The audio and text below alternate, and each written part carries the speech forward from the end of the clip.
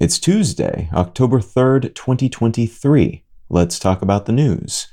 From the Associated Press, Indonesia is set to launch Southeast Asia's first high-speed railway, largely funded by China.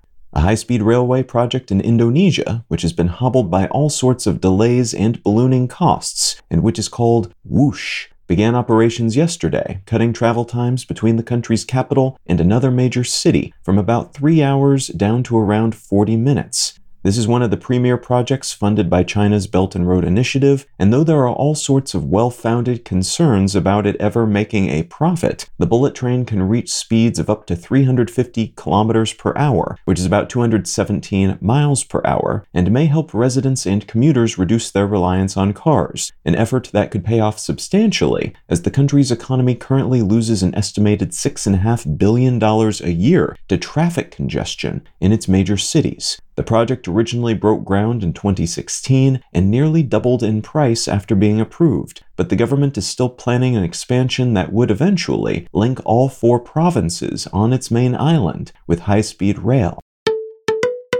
From Reuters, Slovakia's poll winner defies European consensus on Ukraine. A pro-Russian Slovak candidate has won the country's most recent election and is now in talks to form a coalition government that would allow his party to run the country. Robert Fico has said he wants to stop providing non-humanitarian support for Ukraine, that Ukrainian extremists are to blame for Russian President Putin's decision to invade the country, and he has taken a generally anti-liberalization stance mirroring that of Hungary's current government. Fico has a history of doing what needs to be done to maintain his hold on the reins of power, so there's a chance he steps back from some of his more fringe election promises, if and when he's able to form a governing coalition. But there's some concern that this could further soften the EU's stance on supporting Ukraine, though other analysts have suggested that Slovakia has already provided what military support they're capable of providing, and the main concern is that Fico would disallow the transport of military hardware from other EU nations through Slovak territory on its way to Ukraine.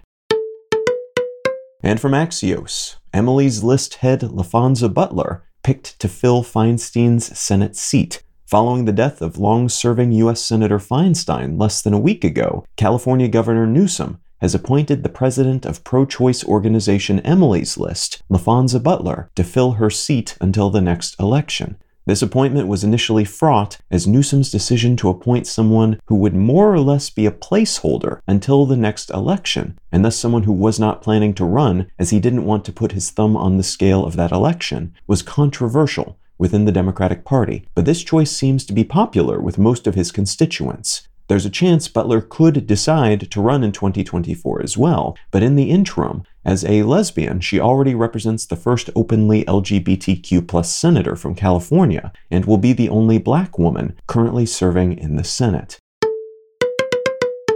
If you're finding some value in One Sentence News, consider leaving a quick review wherever you get your podcasts and/or sharing the show with a friend. You can find out more about this show or subscribe to the email version at onesentencenews.com, and you can support this and other related projects like the Let's Know Things and Brain Lenses podcasts at understandery.com.